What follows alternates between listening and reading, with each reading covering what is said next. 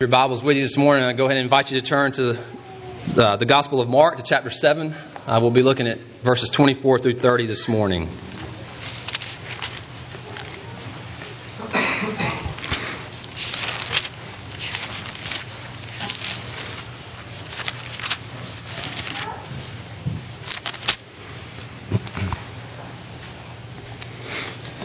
After preaching through Mark's Gospel in many places over the last couple of years, I finally got Pastor Chris on board with that, and last week he preached from Mark. So it took about 3 years for that to happen, but we got back-to-back weeks in Mark here.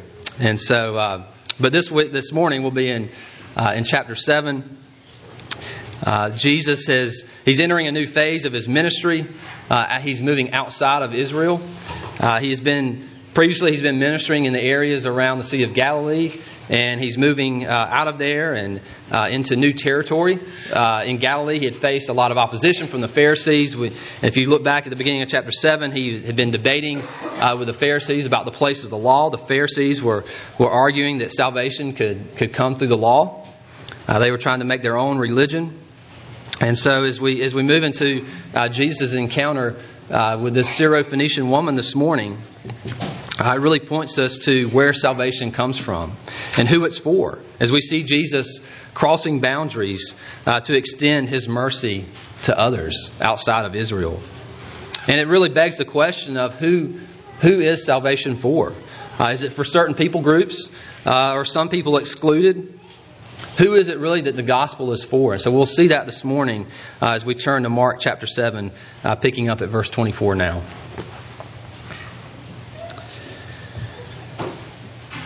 And from there he arose and went away to the region of Tyre and Sidon. And he entered a house and did not want anyone to know, yet he could not be hidden. But immediately a woman whose little daughter had an unclean spirit heard of him and came and fell down at his feet. Now the woman was a Gentile, a Syrophoenician by birth, and she begged him to cast the demon out of her daughter. And he said to her, "Let the children be fed first, for it is not right to take the children's bread and throw it to the dogs." But she answered him, "Yes, Lord, yet even the dogs under the table eat the children's crumbs." And he said to her, "For this statement you may go your way. The demon has left your daughter." And she went home and found the child lying in bed and the demon gone. Let's pray now. Father, we thank you for your word this morning. We ask in these next few moments that you would reveal yourself to us through your word and what it means for our lives. That you would reveal great truths to us from your word this day. It's in Christ's name we pray. Amen. Now, I assume that most of us in the room are familiar with the story of Cinderella. Being the father of two girls, you can't help but to have come across this story and many other Disney stories over the last couple of years. And so you become very familiar with it. And so when you're thinking through things, those thoughts come into your head. Those are the things that first pop into your head is Disney movies. And so, as you know in the story of Cinderella, she is mistreated by her stepmother and stepsisters. They treat her very cruel. They're very ugly to her. She's treated as a servant in her own household, having to wait on her vain and obnoxious stepsisters. And then we know as the story goes along, though, that the king organizes a ball for his son, the prince, to try to find a wife for his son. And so all the ladies in the kingdom come and they meet the prince. And of course, Cinderella gets there late. And the prince he's captivated by her, and he eventually chooses her over all the other girls in the kingdom. And so Lady Tremaine and the stepsisters, they cannot believe, though, that the prince would choose Cinderella, this servant girl that they were using as a servant in her own house. And they can't get over why he would choose her to want to marry. And so they laugh at the idea. But I think oftentimes, though, this is how we think about others, whether intentionally or unintentionally, or maybe even this is how we think about ourselves. We wonder, are some people good enough for the gospel, to be Christians? What would Jesus want to have to do with certain people, those who are neglected, those who are considered not important by our culture? And like I said, we don't always intentionally think this way, but I think a lot of times we do. We're just unaware of it. We get caught up in our own little worlds, and we forget that there are other people out there that need the gospel. There are other people out there hurting in various ways. And they need to hear the hope of the gospel, that there's people different from us out there. They need to know that Christ loves them and that forgiveness and life are found in His name, in His name only.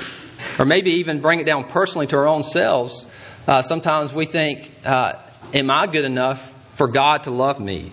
Have I done enough good things for God to love me?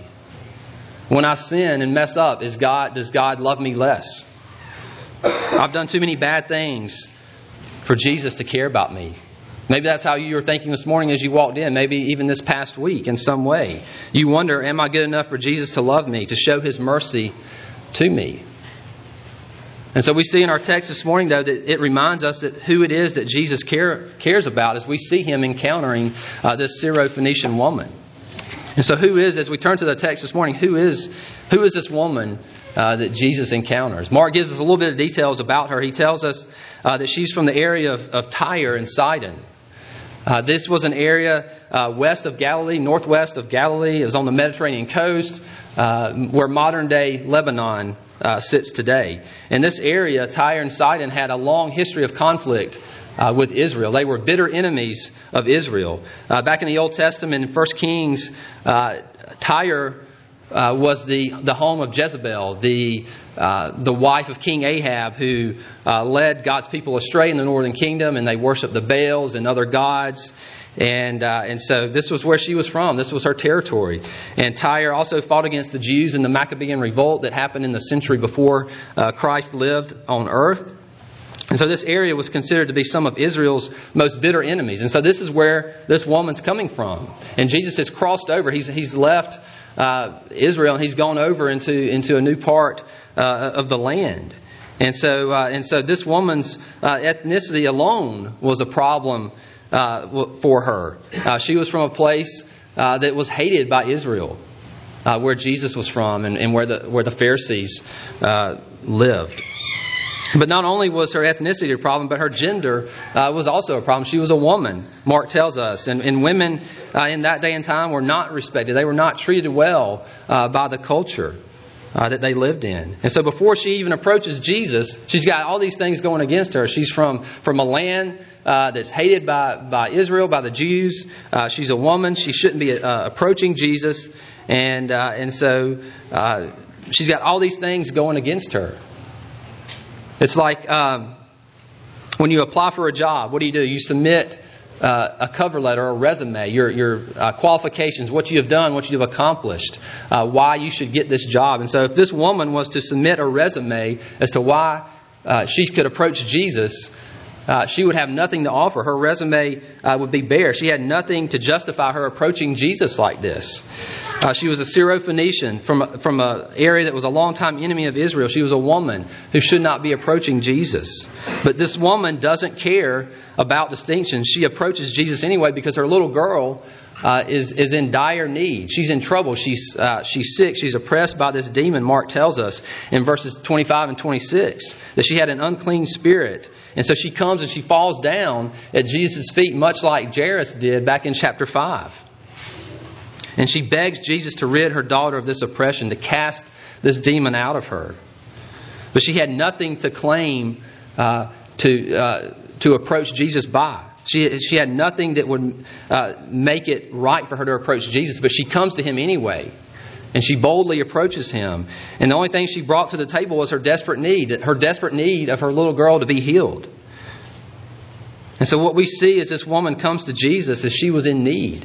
That's the first thing we see in our text this morning, that she was in need. Her little girl was sick. She was oppressed. And if you think back and look in the other gospel accounts where you see demon possession, it's torture. It's miserable for the person. There's a story of the guy throwing himself into fire. And then there's the guy back in chapter 5 who's living out in the caves because he had been oppressed by this demon for so long that he couldn't even live and be around people. He was cast out of his town. And so you can imagine what was going through this woman's mind as she comes to Jesus and she falls down at His feet and she begs Him and pleads with Him to heal her daughter. She's a person in need. And we are just like this woman, though, too. We come to Jesus in need. We bring nothing to the table. We have nothing to offer before Jesus. Our goodness isn't good enough. There's nothing good enough. The only thing we have is our desperate need of forgiveness. That's what we bring to Jesus. We have nothing to offer that makes us good in His sight. And just the same way with this woman here this morning. But as she comes to Jesus, how does Jesus respond to her? We see that in verse 27. Jesus responds to her plea to heal her little girl. And His response is somewhat confusing when you first read it. This is what He says. In verse 27, He says, "Let the children be fed first, for it is not right to take the children's bread and throw it to the dogs." And you read that and you're kind of like, what's Jesus talking about? It's almost like sometimes you read things that Paul says, you have to really think about it for a little while. And Jesus says a lot of these things in the New Testament, then upon first hearing, you really have no idea what He's talking about. But when you hear this word, dogs, it appears to be an insult. In its context, dogs were associated, particularly in the Jewish culture, dogs were associated with uncleanness. They were expendable, they were worthless, miserable creatures. The Gentiles were called dogs. They were worthless creatures. They were not special. And as Jewish leaders, they considered the Gentiles to be ignorant, godless people. I remember just a couple of weeks ago, Pastor Chris talking about how difficult and how fierce the conflict was between Jews and Gentiles in its day. And that's what's going on too in the context of our text this morning. The Jewish leaders, the Pharisees, thought that the Gentiles were dogs. They were miserable, worthless people. And so as we hear Jesus refer to this woman as a dog, we're thinking Jesus is being kind of rude here. What's He doing? Isn't this the same Jesus who fed the 5,000? Isn't this the same Jesus who delivered the disciples from the storm? Isn't this the same Jesus who healed the unnamed woman and Jairus' daughter back in chapter 5? What's happened to Jesus? Why is He saying this to the woman? It doesn't fit with the Jesus we've come to know in the Gospels. It appears that He's calling her a dirty old street dog, basically, when he refers to her as a dog. And so what's Jesus talking about here? Well, to understand what Jesus is talking about, you have to look at a little bit of the original text. And usually, when in teaching and preaching, I don't like to get too much into the details of the original text. I think it makes those who don't have a background in Greek, for example, think that the Bible is only accessible if you can read Greek. You don't have to know Greek to read the Bible. The Bible is accessible to all folks. It's written in many languages, but there is something here. If you look at the original text, it helps us understand what Jesus is talking about and gives us a little perspective. We have to look at that word that He uses for dog. It's not the typical word used for dog to describe like a dirty old street dog, for example, but it's the diminutive word used to designate a small dog like a house pet, a little house pet that you would have at home. Many of you have pets, dogs and cats in your homes. And so what Jesus is referring to here is a small dog, like a house pet.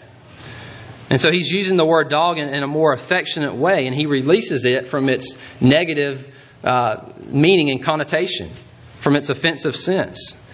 And so, but if Jesus isn't using dog in an offensive way, we still have the problem of the children being fed first. Jesus talks about this idea of the children being fed first and the dogs eating the crumbs from the table. And so it seems like Jesus is giving preferential treatment to the children. And so first we need to identify who these children are. And the children that Jesus is referring to is Israel. In the Scriptures, Israel is considered the children of God. Back in Exodus chapter 4, the Lord refers to Israel as His firstborn son. Israel was the children of God. Israel was the nation, the people that God's covenant promises came to. And so the real issue then between Jesus and the woman is not if the Gentiles are entitled to God's mercies, to God's blessings, but it's an issue of priority. Priority is the issue that we're dealing with here. And what Jesus is saying by saying the children, in other words, Israel, will be fed first, He's saying that His mission was first and foremost to the house of Israel. He says that in other parts of the Gospels. He says that He primarily, His first mission, His first priority was coming and preaching the gospel to Israel, to God's chosen people. That God was making a way for sins to be forgiven. As we see Paul, too, himself, later in the New Testament in Romans chapter 1, affirming this. Paul says, In Romans chapter 1, he says, "For I am not ashamed of the gospel, for it is the power of God for salvation to everyone who believes, to the Jew first, and also to the Greek." And so you see what Paul is saying there. It says the gospel came to the Jews first, but then it also came to the Greek. In other words, to Gentiles. And so we see that what's going on here is it's an issue of priority. But the woman, she's not discouraged by this. She's not discouraged by what Jesus says. In fact, she understands what Jesus is saying. And her response in verse 28 really reveals how much she really gets the gospel. She says in verse 28, she says, "Yes, Lord, yet even the dogs under the table eat the children's crumbs." And so what she's saying is even the dogs under the table are entitled to God's blessings, to God's mercies. And so it's interesting to note the word the woman uses, though, for children when she replies to Jesus. Jesus uses the word teknon, which means biological children. In other words, in a figurative sense, Jesus is saying that Israel is the biological children of God. But the word that the woman uses is paideon, which is a more inclusive term, and it implies that both children and the servants, in other words, the entire household would be fed from the bread on the table, from the gospel. And so what she's saying is that the little house dogs that sit under the table are going to eat the crumbs of the bread that fall from the table. In other words, that God's mercies extend beyond Israel. They extend to other peoples. That yes, they come first to Israel, but they also extend to people groups outside of Israel. And so we see that happening in our text this morning. And what's going on really here with the woman is that she's getting the gospel. She's understanding the gospel. In fact, she's understanding the gospel and what Jesus is doing at this point in His life better than the disciples do that have spent all this time with Jesus up until this point. She gets that the gospel comes first to Israel and then to other people groups, to Gentiles. In fact, we see, talk about the disciples not understanding. If you look over in the parallel account in Matthew chapter 15, the disciples are impatient when this woman comes up to Jesus. They urge Jesus not to waste His time with this woman. They've got better things to do. They got other places to be and to get to. But her response reveals that she accepts Israel's privilege. She's okay with that. She's content with Israel's place as being the first recipients of the gospel. But she realizes that there's enough food to go around. And so she can be content receiving just a little breadcrumb if it means experiencing God's grace and His mercy. And so she's not offended by Jesus' words to her. In fact, she contends with Him, and her words reveal the depth of her understanding. She gets the gospel. Her confidence in Jesus is not shaken. And so what we see Jesus doing here is He's challenging the woman. He's testing her faith. And she responds. She contends with Jesus, and she responds well to Him. Her response in verse 28 tells Jesus, and it tells us as we're reading that here today, that she gets the gospel, and she's not deterred by Jesus' response to her. In fact, she persists in her understanding of who Jesus is. And so what's the result then? If this woman understands Jesus, she understands what He's come to do, what's the result of her response to Jesus? And so we see in verse 29, Jesus says, "For this statement you may go your way. The demon has left your daughter." And so she returns home and she finds her daughter healed. She's lying in bed, no longer oppressed by this demon. She was instantly healed at the moment Jesus spoke those words to her. And in fact, in looking back at the Matthew 15 account of this same story, Jesus commends her as a woman of great faith. And so he recognizes the faith that this woman had. She was a Syro-Phoenician woman, persistent and unrelenting in pursuing Jesus. She understood His words to her. She got who He was. And in fact, she was the first person in Mark's gospel to really understand one of Jesus' parables. She's the first one to get Jesus' words to her, that what Jesus was speaking to her was the mystery of the kingdom of God. In other words, that the gospel came first to Israel. Jesus came to preach the gospel to Israel, but He also came, and that mission would extend later on to Gentiles and people groups outside of Israel. And she recognizes that God's mercy is so great that there's enough to go around, even to her. A little house pet, a little house dog.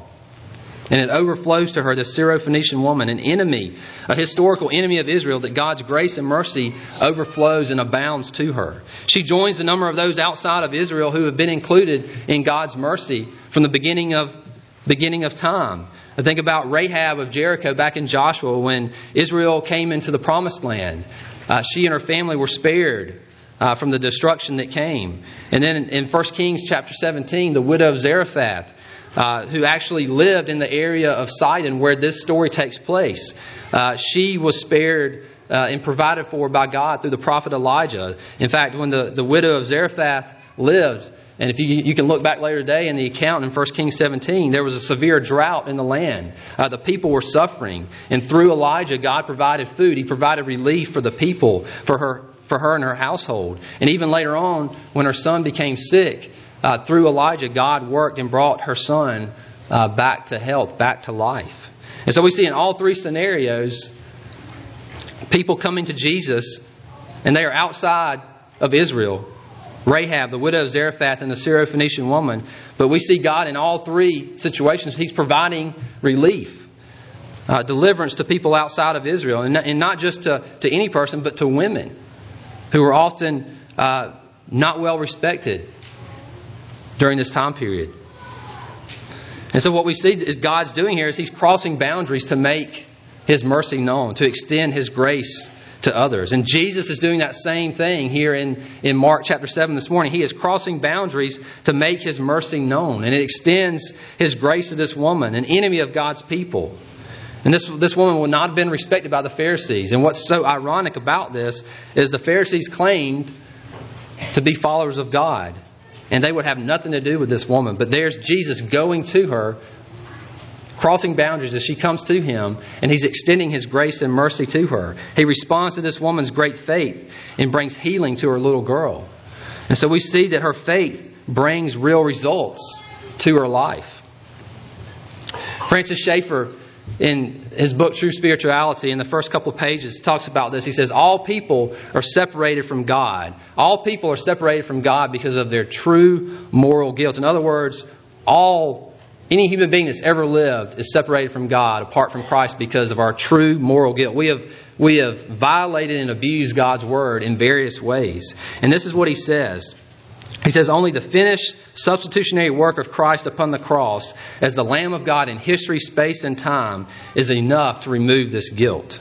And the instrument that we receive this forgiveness is by faith. That faith is completed having faith in the completed and finished work of Jesus Christ brings peace with God. It brings forgiveness with God. And so, in other words, what he's saying here is that real results come from our faith. And that's what we see happening in the story this morning with the woman. She had faith in Christ. She called upon Him as the Son of David. Again, if you look back in the Matthew 15 account that gives us a few more details, she refers to Him as Son of David. She knew who Jesus was. She refers to Him by the title Son of David. And she knew that He had enough mercy, that there was enough mercy in God to abound to her, a Gentile woman from outside of Israel. But not only did Jesus heal her little girl, but I think in the context it's implied that this woman received salvation, forgiveness due to her great faith in Jesus. She called upon Jesus as the Son of David. She understood His mission and what He had come to do. She was a woman of great faith, as Matthew's account tells us. And so we see that she experienced real results from her faith. That the guilt of her sins were removed just as much as anyone else who called upon Jesus in faith as Lord and Savior. And so real results came from her faith. And so what can we take away from this story this morning, though? There are a number of things, and there are just a few here that I want to mention before we come to the Lord's Supper in just a few moments. The first thing is that we saw that this woman's faith was tested. Jesus challenged her faith in the parable He told her. And our faith is often tested in our lives. We experience things that test our faith. We have events and circumstances that happen in our lives. And we don't always understand them. We don't know why they happen the way they do. But they do. But the key thing is how we respond in moments like this. How do we respond in moments when our faith is tested? Do we give up? Do we throw in the towel and say, all is hopeless, all is lost? Or do we persist? Do we persist trusting in God, knowing that He is good and faithful, He is merciful to all those who call upon Him, that He is with you in the midst of discouragement. He is with you in the midst of trying circumstances. So that's the first thing I think we can take away is that our faith is often tested, but really when it's tested, the key thing is how do we respond to it? Do we persist? Do we continue trusting in Jesus? Or do we give up? And so the second thing I think we can take away from our text this morning is we need to get to know our neighbors. In other words, the people that are in our spheres of influence and the places where we work and where we live and where we live life each and every day. We see this woman. She was in great need. She was in desperate need. Her daughter was tormented, oppressed by this demon. And if we look around and take the time to look around in our neighborhoods, in the places where we work, at the families and the people that our kids go to school with, our friends, wherever it may be that we spend our time and know people, we need to take time getting to know people in those places, because those are people that are hurting. They are hurting and dealing with things very similar to our own lives. And so if we look around, we are surrounded by others in need. And so get to know those people. Know that God can use you in those situations to open a door to share the gospel with these people, maybe. Because there's always people in need around us. In fact, in our own experience ourselves, living here in Rochester, we have met people inside and outside the church, of course, that are in need and are in need of words of hope and words of encouragement. We have those words of hope. We have those words of hope for a world that's suffering from the effects of the fall. We have words of hope for people that are suffering from their own sin and alienation from God. And so don't be afraid to cross boundaries and step out of our comfort zones, out of your comfort zones, and know that God can use you to reach others with His gospel. And in a practical way we can do this, to step outside of our comfort zones and to serve those who are often forgotten about and neglected in our community, is a place that Pastor Chris mentioned last week. He mentioned Zumbro Ridge Estates. It's just a couple of miles here from the church. It's on North Broadway, just past where the new 55th Street extension hits North Broadway. It's there on the left. And oftentimes you could drive out North Broadway and you would not even know it's there. In fact, when we first moved to Rochester, we would always leave the church and head north to John Claypool's house where we lived for the first number of months while we were here. And oftentimes you would not know that this mobile home park is over there on the left. But Pastor Chris mentioned this last month. Last week. And in fact, I last month had the chance to go out and meet the lady who's the property manager there. And she has a great vision for the community there.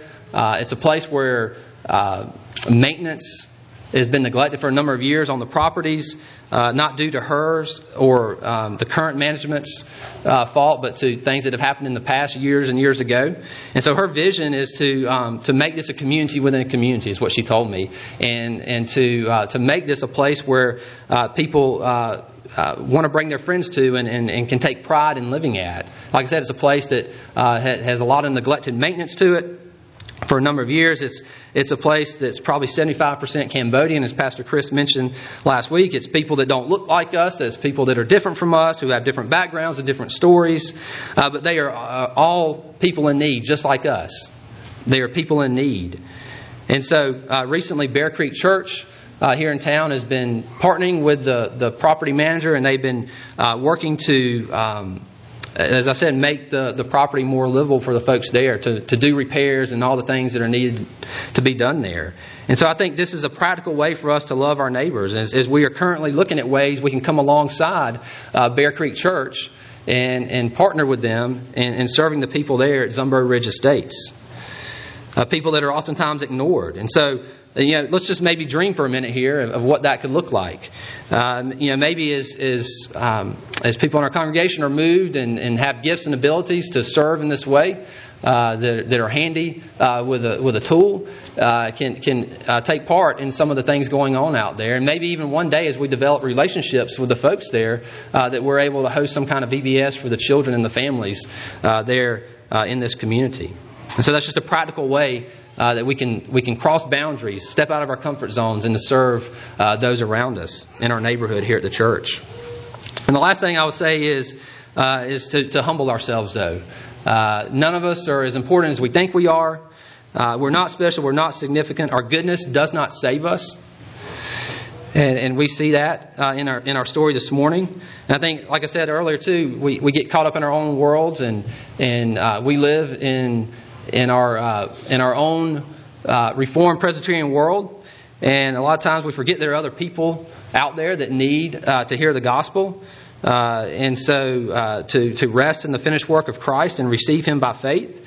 And so, like I said, we live in Rochester. It's a very busy place. I've learned in our time here, Rochester is a very busy place. And so oftentimes in that busyness, we forget the needs of others, and we neglect others that are out there. And so we forget that there's a world needing to hear the gospel of grace, that we have these words of hope to share with others. And so we need to humble ourselves and remember that there are others out there in need of God's grace and in need of His mercy, and that God can use us to extend that grace and mercy to others. And so why would we do this? Why would we go and give our time to a place like Zumberg Ridge Estates, or just to the people in our neighborhoods, maybe your neighbors next door or that live behind you, or someone in your workplace or school or wherever it might be? Why would we want to serve people in these places? And we can only do that because Jesus first came and crossed boundaries on our behalf. Jesus crossed over from His eternal home in heaven and came to earth and lived as a man for 30 plus years. He took on human flesh, and He suffered and died, and He was raised to new life, and so that all those who believe in Him might have forgiveness before God. This is the same gospel that the Syrophoenician woman understood, that God's salvation came first to Israel, but also that it came to the little house pets, the little dogs, such as herself. And she knew that God's mercy reached across boundaries. She knew that Jesus' mercy was generous, as He crosses boundaries to extend that. And we see that happening in our text this morning. Jesus crosses boundaries, physical boundaries, cultural boundaries, to bring the gospel to other peoples. And so that same mercy is extended to us here today, that those who are in need of Jesus and call upon Him, God's mercy and forgiveness is extended to them. No matter your race, no matter your ethnicity, no matter your social standing, none of these matter. The only thing that matters is, am I in need of God's forgiveness? Do I recognize that I cannot save myself and that I need righteousness outside of myself? That I need perfection outside of myself? That I'll never be good enough to earn God's mercy?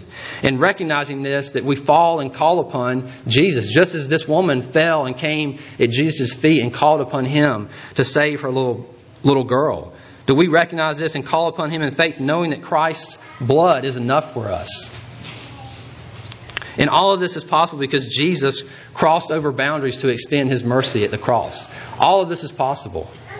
And so it's because of God's mercy that we, as little dogs, get to eat from the children's table, because of God's mercy that's extended to us at the cross. And so that should motivate us and encourage us to go out and extend this same mercy to others as we serve people in the places where God's placed us. Let me pray now.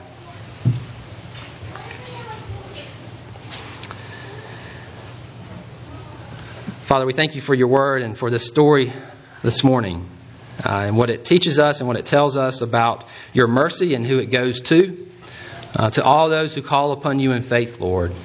And so I do pray that You would encourage us from Your word this morning, that You would strengthen us and sustain us and enable us to go out and live in light of what You have done for us. It's in Christ's name we pray. Amen. I'll read to us now Matthew's account of the Lord's Supper. Now as they were eating, Jesus took bread, and after blessing it, broke it and gave it to the disciples and said, "Take, eat, this is my body." And He took a cup, and when He had given thanks, He gave it to them, saying, "Drink of it, all of you, for this is my blood of the covenant, which is poured out for many for the forgiveness of sins. I tell you, I will not drink again of this fruit of the vine until that day when I drink it new with you in my Father's kingdom."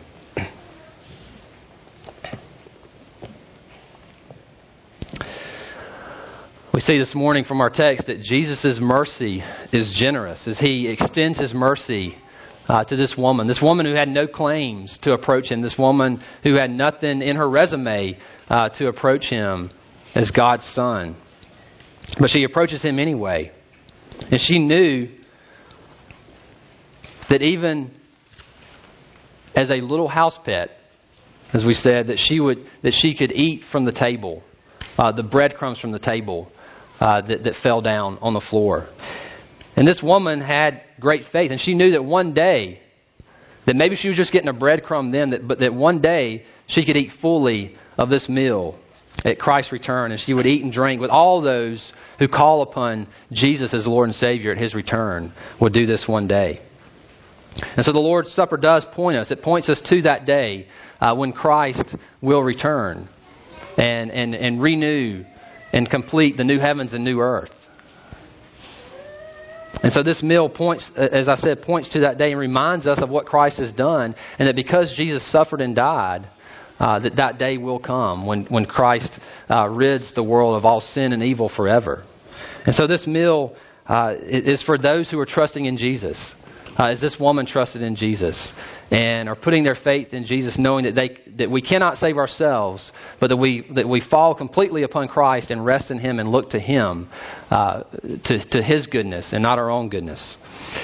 And so if that describes you this morning, if you are putting your faith and trust in Jesus Christ, if you have been baptized in a church and are a member in a church that preaches and proclaims the gospel, and are at peace with God and your neighbor, then we invite you to come and take of this meal. If you're here this morning too, and at the same time don't know Jesus, or still trying to figure out who Jesus is, and why He matters, what He has done, then we ask you to let the elements pass you by and use this time instead to ask the Lord to reveal Himself to you, to help you to understand who He is and what He has done for you. But if you're putting your faith and your trust in Christ and rest in Him, then come and take and eat of this meal, that your faith might be strengthened, that you might be encouraged to go out as you go out and live this week. Let me pray for us now.